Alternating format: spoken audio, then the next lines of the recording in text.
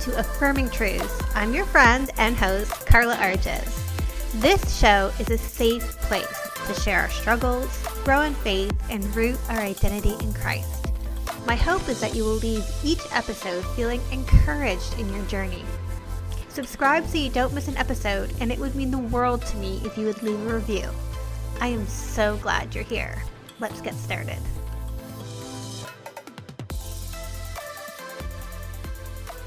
Hey friends, it's Carla here.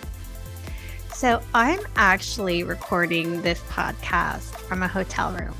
I took a little mummy time away, an overnight at a little ski community just north of where I live. Now, obviously it's not ski season, but the ski hills are beautifully colored with autumn colors, and it's just a wonderful time to get away. And while I was here, I thought I will hike the ski hill. Now, this isn't no bunny hill. These are like mountains. And I thought I would get a good hike on. I love hiking. And let's just say it did not go as planned. I struggled. Forget the physicality part of it, but I struggled staying motivated. I struggled doing the hard thing. And I thought to myself, what is different in this hike than other hikes that I do? Because I often go on hikes and do them much more successfully. And one of the things I realized was I was doing this hike alone. I don't normally hike alone. In fact, I don't think I've ever hiked alone. I'm usually in the company of my family or friends. And there's something about being alone that made this hike more difficult. And it just showcased to me the importance of community, of authentic community, not just someone you say hi to on a regular basis or get coffee with every once in a while. I'm talking about community that you can do life with, that you can struggle with. You see, it's not that my other hikes have been easier per se, but there's something about the energy of other people struggling alongside you that's motivating. There's something about being in the presence of someone who's a little bit stronger than you that can encourage you and lead the way. There's also something about being in community with someone that you're stronger than, that you have the opportunity to pour into and encourage. And in doing that, really uplift yourself. I didn't have community when I was doing this hike, and it was hard. It was steep. There was roots and rocks everywhere, muddy spots. I was climbing a mountain, and it was hard. And I didn't have the support that I needed mentally, emotionally, even physically to get through it. And I think that often happens with us in life. In fact, not too long ago, the Lord really convicted me of the fact that I was doing life alone. Yes, I have my husband who's an incredible support, but God means for us to have community, not just our spouse. God intends for us to have community of other faith-filled women that we can do life with. And I didn't have that.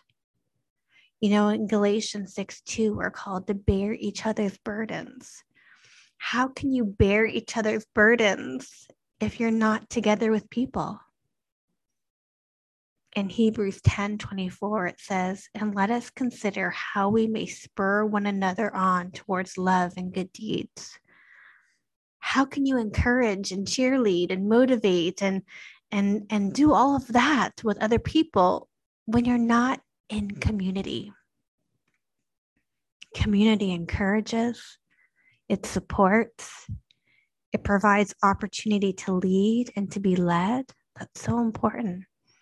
Look at Paul's community. He had Barnabas to encourage him, but he had Timothy to pour into. Community is so important. And it can be so hard to commit to community if you're anything like me. I'm an introvert. I have social anxiety. And to be honest, the company of women intimidates me. It intimidates me. And so for the longest time, I let that intimidation factor get in the way of community. If I'm honest with myself, I was intimidated because I was scared. You know, doesn't things always come down to fear of some sort? It was fear of being judged, fear of being rejected, fear of not being accepted. Those were hard fears, especially for me in the Christian community. When you hear my story and you hear about my past, I was afraid of being found out, not a good enough Christian, which is so silly. God went to the cross for me as much as he did anyone else. But women scared me, and God really convicted me of that. And he just illustrated in such a beautiful way the lesson again on my hike of why community matters. And so I've taken some steps to try to build community. I've invited some women into my home to meet regularly, to have heart conversations with and pour into each other, and to do a Bible study regularly with each other so we can sharpen each other. Now, who you have in your community matters. And I'll do a whole other episode on that because there's so much wisdom we can glean from the Proverbs on that. But first and foremost, we need that community. And I'm wondering if you feel like you're going through life alone, that those struggles that you have, that you're doing them on your own. That's not how God intended. It's in our DNA to have community. I mean, the Godhead itself is a community of Father, Son, and Holy Spirit. The divinity is community. And we are made in his image. That means we're made for community. It's in our DNA. God saw Adam and saw it wasn't good that he was alone. So he created Eve. He creates community. We're encouraged to meet with each other. We're encouraged to cheer each other on. We're encouraged to hold each other to a standard of righteousness and love, to challenge each other to grow in holiness and be more like God, to be there when we fall. Community is so important. I didn't make it up the hill today. I really believe if I was with someone else, I would have done it. I would have shared in my struggle. They would have bore my burden with me. They would have encouraged me. They would have made it fun. Yes, Christian community can be fun. And I think even if it would have taken some time, I would have made it to the summit. I didn't on my own today. And what an illustration of how much further we can go in our life, in our faith walk, how much further we can go in making impact by walking in our calling when we don't walk alone. When we don't walk alone. I want to encourage you today to do the brave step of forming community if you don't already have it. And I know it's hard. It means opening up and being vulnerable. It means shifting priorities to make time to build these relationships.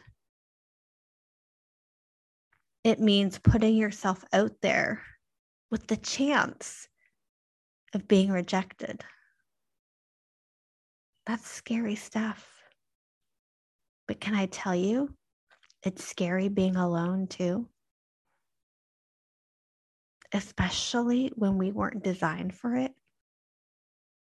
My soul has been crying out for community, to be around faith-filled women. And I silenced my soul for so long because of my fear. But can I tell you that as I've been opening myself up and being vulnerable and inviting women into my space, God has been so good. He's been so kind and gentle with me. Not because all the relationships and introductions have gone smoothly. They haven't.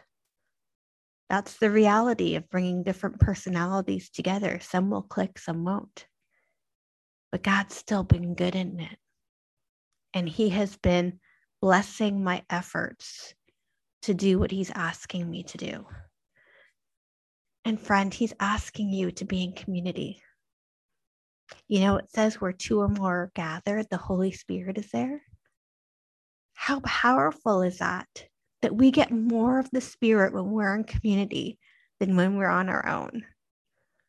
That right there alone is a reason to get into community. That right there alone is. So I want to encourage you. Pray about it. Ask God where He's leading you and who He's leading you to. And take that bold step to start forming authentic relationships, real community. Your affirming truth for today is, I am better in community. And we look at Acts 2:42. Two are better than one, because they have good reward for their toil. For if they fall, one will lift up his fellow.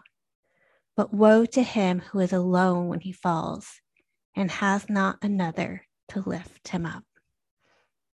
Let's lift each other up. Let's press into community. Let's encourage one another. And let's bear each other's burdens. I'll talk to you next time, friends.